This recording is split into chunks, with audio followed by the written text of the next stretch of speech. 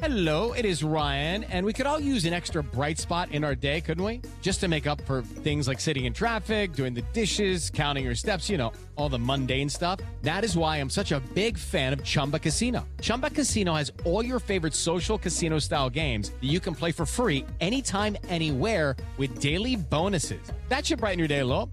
Actually, a lot. So sign up now at ChumbaCasino.com. That's ChumbaCasino.com. No purchase necessary. VGW Group. Void where prohibited by law. See terms and conditions. 18+. You are listening to the Next Best Picture podcast, and this is our review of Les Miserables. I'm cold. Would you let me stay here for tonight? I know who you are. You're Jean Valjean.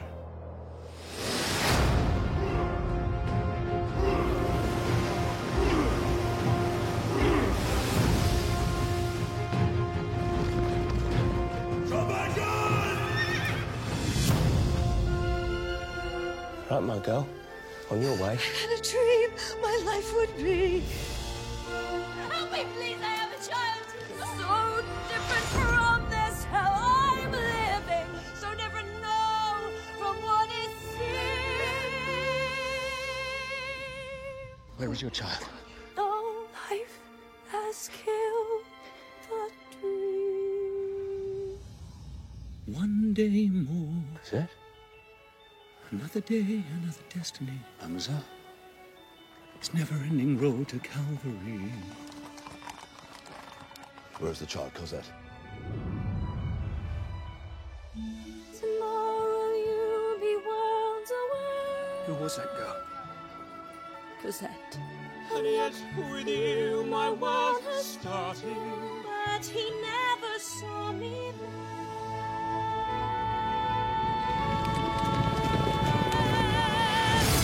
One day more to revolution. We'll nip it in the bud.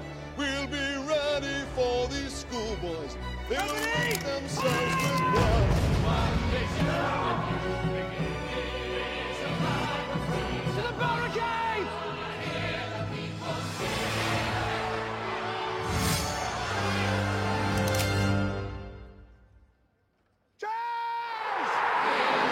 Alright everybody, you were just listening to the trailer for Les Miserables, and the story is as follows. After 19 years as a prisoner, Jean Valjean is freed by Javert, the officer in charge of the prison workforce. Valjean promptly breaks parole, but later uses money from stolen silver to reinvent himself as a mayor and factory owner. Javert vows to bring Valjean back to prison. 8 years later, Valjean becomes the guardian of a child named Cosette after her mother's death, but Javert's relentless pursuit means that peace will be a long time coming. The film is starring Hugh Jackman, Russell Crowe, Anne Hathaway, Amanda Seyfried, Eddie Redmayne, Helena Bonham Carter, and Sacha Baron Cohen. It is written by William Nicholson, Elaine Boublil, Claude-Michel Schoenberg, and Herbert Kretzmeyer. Directed by Tom Hooper. Here to join me today for this 2012 podcast Patreon review, I have Nicole Ackman. Bonjour. Oh, mocking my French, I see. Okay, yeah. Dan Baer? There is a castle on a cloud. Boy, oh boy, if I wasn't going to jump to my death before this podcast, I think I might by the end of it all. Lauren LaMagna. Hello. And Cody Derricks. And I'm Cosette. Oh my God. That was a spot-on impression. I know. That was so good. Well, the time has come for us here at the Next Best Picture podcast, with the Next Best Theater team, might I add, to finally, once and for all, come together and nip it in the butt and talk about Tom Hooper's adaptation of Les Miserables. Okay. So, lots of context to start off with here. Because I am surrounded by so many experts, I figured, why not let someone here set the stage that knows this property better than I? So, Dan Baer, we can actually start off with you just in terms of what is this show? What is this story? What is it all about? And how did Tom Hooper come to direct this damn thing? And then we can start off with your initial thoughts on what you think of Les Miserables. Sure. So Les Miserables is a musical. It was originally a concept musical by Alain Boublil and Claude Michel Schoenberg, and it was originally in French. Then it was translated to English, and the theater producer Cameron Mackintosh staged it, and it was a massive, massive hit in London.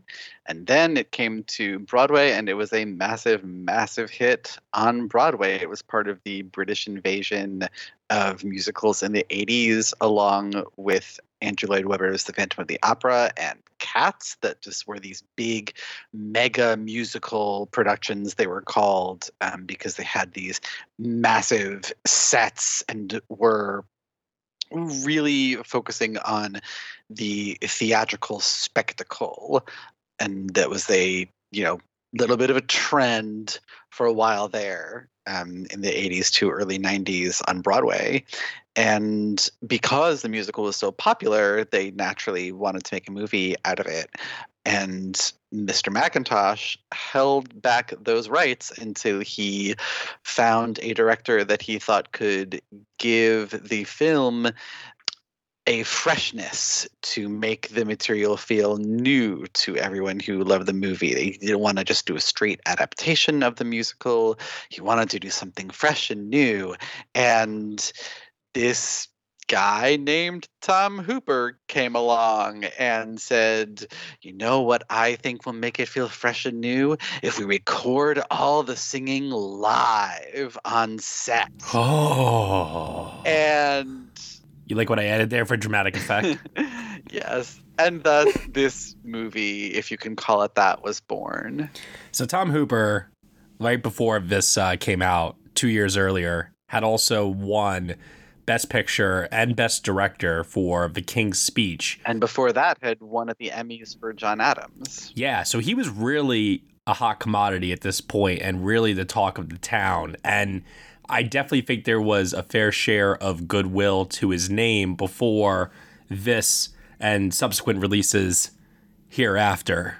But heading into this movie, on paper, this was a massive Oscar player with a ton of prestige, a lot of big names behind it, including a mixture of unknown actors, Broadway stars, and Hollywood stars as well. So you had a lot of elements coming together for this adaptation that, like you said, Dan, had been many, many years in the making and was very hotly anticipated.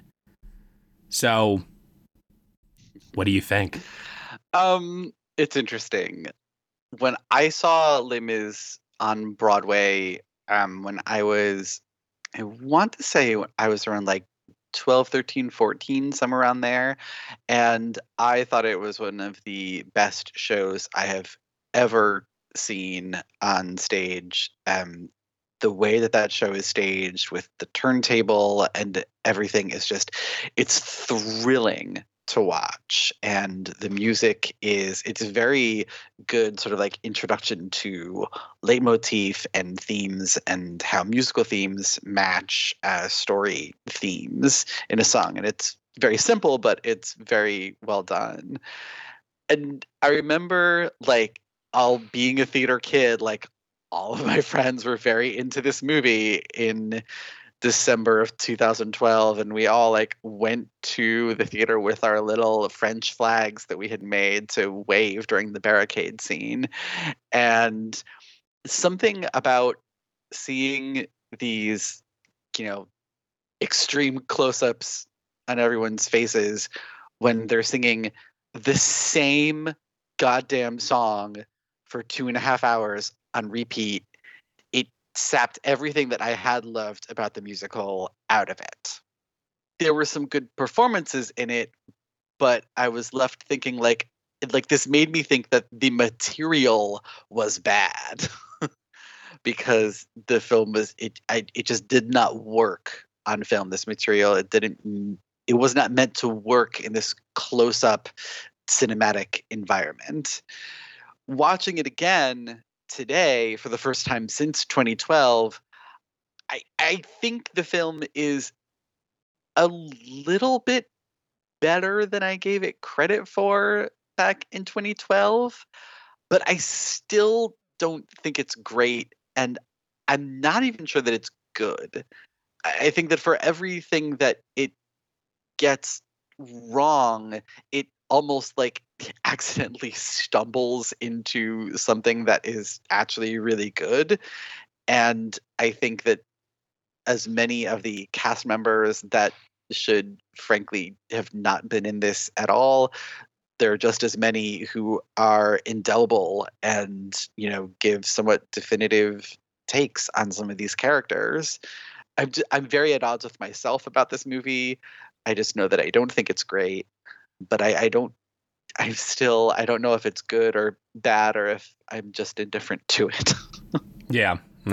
Hello, it is Ryan, and I was on a flight the other day playing one of my favorite social spin slot games on ChumbaCasino.com. I looked over at the person sitting next to me, and you know what they were doing? They were also playing Chumba Casino. Coincidence? I think not. Everybody's loving having fun with it. Chumba Casino is home to hundreds of casino-style games that you can play for free anytime, anywhere, even at 30,000 feet. So sign up now at ChumbaCasino.com to claim your free welcome bonus. That's ChumbaCasino.com and live the Chumba life. No purchase necessary. VGW. Void where prohibited by law. See terms and conditions. 18+. Hello, and welcome to Novel Conversations, a podcast about the world's greatest stories. I'm your host, Frank Lavallo, and for each episode of Novel Conversations, I talk to two readers about one book. And together, we summarize the story for you. We introduce you to the characters, we tell you what happens to them, and we read from the book along the way. So if you love hearing a good story, you're in the right place. Our 9th season is coming this fall.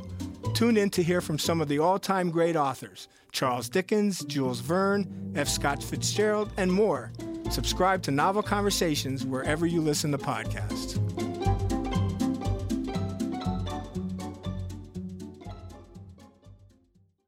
I have a feeling there's going to be a lot of conflicting and mixed emotions on this podcast, which leads me to our next opinion here from our very own history buff, Broadway fanatic, film critic, Nicole Ackman. What do you think of Les Mis? The most complicated relationship I've ever had in my life is with this film. To set the stage, Les Mis is my favorite musical. I don't know how many times I've seen it. I lost count at 16. I've seen it on the West End. I've seen it on Broadway. I've seen it on tour. It is everything to me, essentially. And I had just really gotten into Les Mis right around the time that they announced this film after seeing the anniversary concert. And I was so excited. And part of why I was excited is because one of the things I think this film does really well is its entire ensemble is fleshed out with mostly West End performers, most of whom had been in Les Mis or left Les Mis in the West End to go do this film. And so I have, part of my conflict with this movie is I don't think it's a good adaptation of Les Mis. I think there are some things it does well. I think, I love the costuming in it. I think it does a really interesting job of bringing in some things from the book, because the musical Les Mis is based on the novel by Victor Hugo from 1862. And it brings in some stuff from the book that sort of got left out of the musical, which I think is an interesting approach. At the same time, I think it's bad. But it also has some of my favorite performers of all time in it.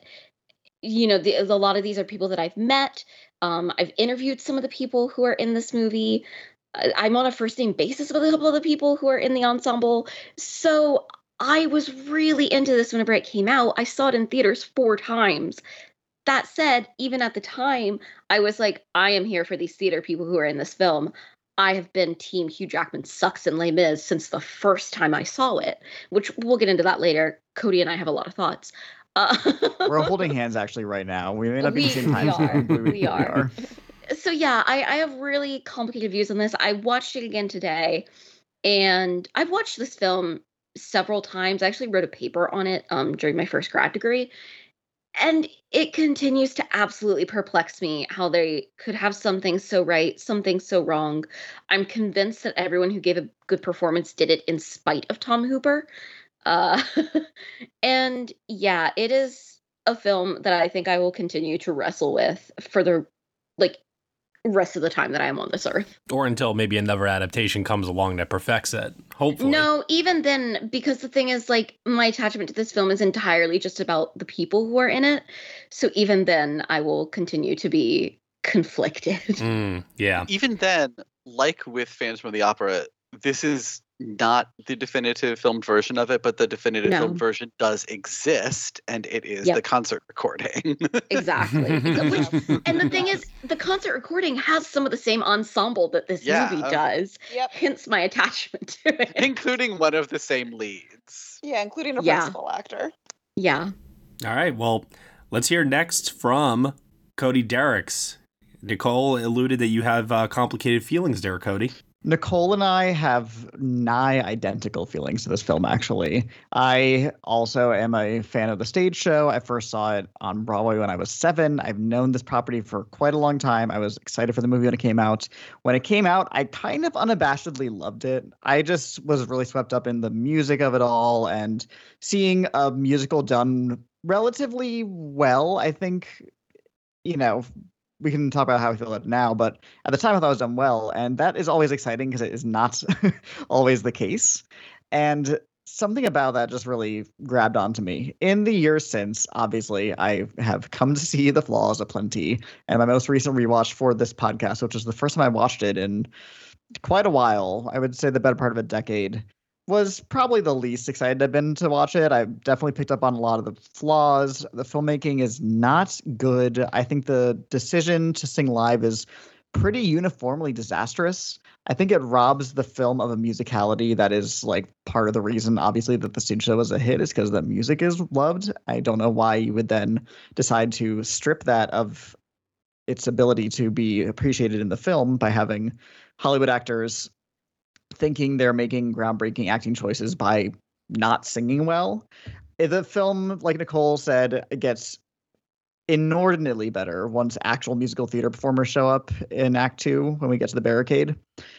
Until then, though, it's a lot of really just not great performances. The music does not sound good, which in a musical is a problem. I think Hugh Jackman is genuinely terrible in this film, and overall, I do have complicated feelings about it. I can't say I don't like it because I still would give it a positive grade, and it still is something I'm interested in and will probably return to.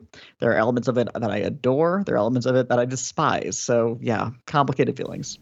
Wow.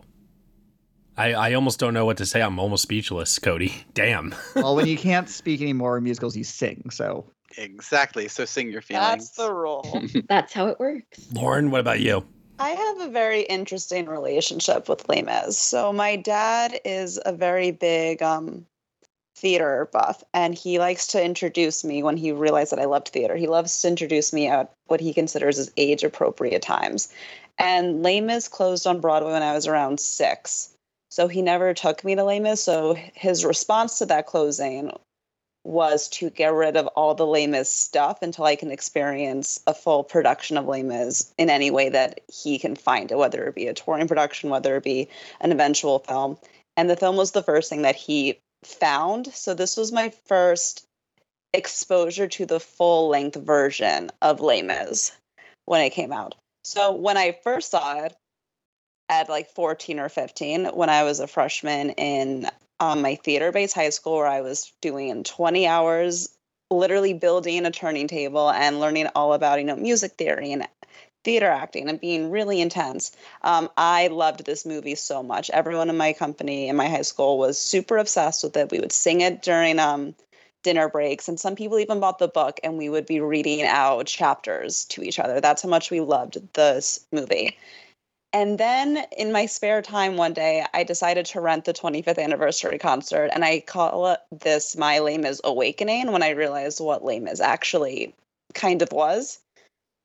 So yeah, I have a really weird experience with this film because I originally loved it, and now I see the fundamental faults within it. I recently rewatched it today, and I do think that the first act of Les Mis is not good just because I don't think the direction in this film is good at all. The live singing aspect is good on paper, but if you don't have actors that know how to live sing musical theater, especially within a show that is all singing, that's more of an opera, it really can hurt the music because they can think it's more interpretation and more manipulation instead of actually singing the song.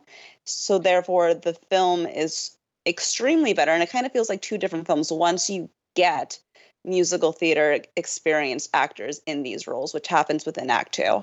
So I hate Act 1. I love Act 2. I'm indifferent on Act 3.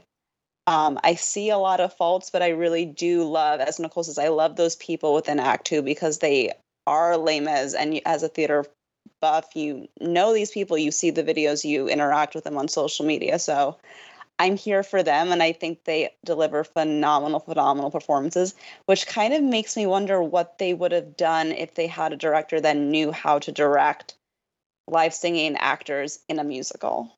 Okay, wow. I guess my relationship with this really is so much simpler. I had heard the music in high school because I was in theater in high school. And if you were a theater kid and you did not know anything about Les Mis, then you needed to kick yourself out of the program. That's just the way it went. So I knew the music. I had never seen the show, and I had never seen any production of the show before. So watching Les Mis, the movie, the 2012 film, was actually like the first time I ever saw any of the music put to visual. Now, with that said, I feel that when we talk about Tom Hooper's direction of this film, which I've heard a lot of you all cite here, I do think that there is a lot of nuance to this conversation and that there are a lot of factors involved. Some of it is casting. Some of it is the decision to do the live singing, as mentioned earlier. And also some of it is Danny Cohen, the cinematographer, who also previously shot The King's Speech and has gone on to shoot The Danish Girl for Tom Hooper as well. And he's done other films besides that. Like, he's done Room, Victoria and Abdul, Florence Foster Jenkins. Danny Cohen is a pretty versatile DP, but for some reason, when he works with Tom Hooper, oh man, those compositions, I've never seen anything like it in my life. Now, you put that together with what was seemingly a rushed post-production, the editing of this movie to juxtapose some of these shot selection choices up against one another for what is essentially a over 2.5 hour long straight musical. There is no dialogue that isn't sung in this movie, at least as far as I can tell. No, there is definitely some non-sung dialogue going There on. shouldn't be, but there is. Yeah. I always felt like they were still singing it to a certain extent. There's around 10 lines of scripted dialogue, but some actors manipulated the songs to make it spoken. Okay. Well, it's very interesting the way that they do it, because to me, when I watch this movie, I almost feel like I go into a daze and I just feel like everybody's singing the whole time at a certain point. This has actually only been my second time that I've ever seen this film, because I really did not like this when I saw it in the movie theater back in 2012. Really did not enjoy it. I thought the cinematography was some of the worst I had ever seen in a major film that cost this much money. And granted, it's not like $100 million. It's still $61 million production budget here. But also, too, we're talking a lot about these performances here. And I'm mixed. Obviously, I agree with everybody that says, like, the Broadway performers and the people that are actually real professional singers are the best of the bunch. I totally agree with that. But then some of the others, I don't know, like, Hugh Jackman's performance does work for me. I think I have more issues with his singing than I do his acting in this. And I think Anne Hathaway does a really good job, but she's, I think, helped by the fact that her screen time is actually very, very small in this due to the nature of the role of Fantine. So it's definitely a bit of a mixed bag. Russell Crowe, I think, is atrocious casting and should never have been anywhere near this role and this style of singing, period. I don't think it benefits what Javert, especially when you watch the concert versions that Dan was alluding to earlier, and you could see how much potential there is in that role to command the screen in such a way that Tom Hooper wanted a star like Russell Crowe to be able to do that, just for the sake of his presence on camera, but his performance in this to me is one note. It's completely bland, and I just never ever got the sense of gravitas or power that, granted, he has shown us in other roles before, but was seemingly non-existent here. I just feel really bad for Russell Crowe in this movie. He got beat up a bit, yeah. Well, no, but like just his presence in this movie and the history of it. Like, if you remember, like they all did like a million interviews about how this movie was made and all this stuff. And if you listen to him, he was so concerned about getting this right because he knew that his voice was not like perfect for this part. He went to like 4 different singing teachers to prepare for this. And honestly, I think that's where he messed up a bit, because his singing is just not up to the task. And I know that he was like purposely seeing teachers so that, because he knew that his voice wasn't up to the task. And I feel bad that like he put in all this work and didn't see any result from it, because he just never should have been cast in this part. I genuinely think that he is doing the best he could, but you can hear it right from the first frame. His voice is just not his voice. While it's a good voice in, like, you know, for a rock band, it is not a good voice for this music. Hey everyone, sorry to interrupt, but this is a preview of our full-length review for Les Miserables here on the Next Best Picture podcast. In order to get the full, over 2-hour-long review, you will have to head on over to Next Best Picture's Patreon, where for $1 minimum a month, you will get the rest of this review and other exclusive podcast content from us as well. You have been listening to the Next Best Picture podcast. We are proud to be part of the Evergreen Podcast Network, and you can subscribe to us anywhere where you subscribe to podcasts. Be sure to leave us a review on Apple Podcasts and let us know what you think of the show. We really appreciate your feedback and your support. Thank you so much for listening as always, and we shall see you all next time.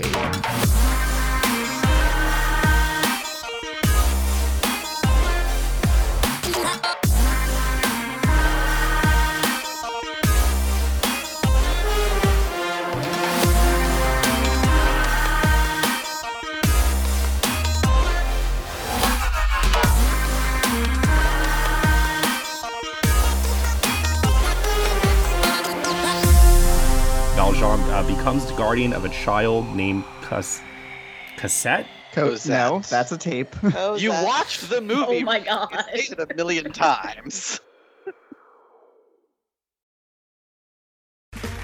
Okay, round 2. Name something that's not boring. A laundry? Ooh, a book club. Computer solitaire, huh? Ah, sorry, we were looking for Chumba Casino. That's right. ChumbaCasino.com has over 100 casino-style games. Join today and play for free for your chance to redeem some serious prizes. ChumbaCasino.com. No purchase necessary. Void where prohibited by law. 18+ terms and conditions apply. See website for details.